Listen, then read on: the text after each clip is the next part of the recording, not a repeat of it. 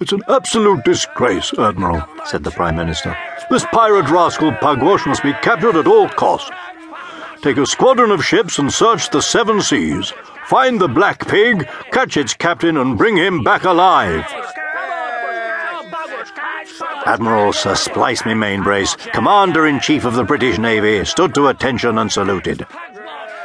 "Shiver me timbers, Prime Minister," he said. "You've chosen the very man for the job.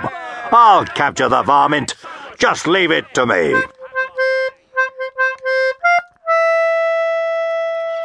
On a sunny island, far away in the Pacific Ocean, Captain Pugwash was resting happily. It was some weeks after the meeting between the Prime Minister and the Admiral, and the Captain was quite unaware of the fearful fate which was bearing down on him. He had had a very good year. The beach was piled high with all the treasure he had stolen from ships smaller and weaker than his own. The sky was blue, the sea was warm, and the captain and his crew were having a lovely time. Some were having a barbecue on the yellow sand, and others were playing in the blue-green sea. Suddenly, Tom the cabin boy came running out of the jungle.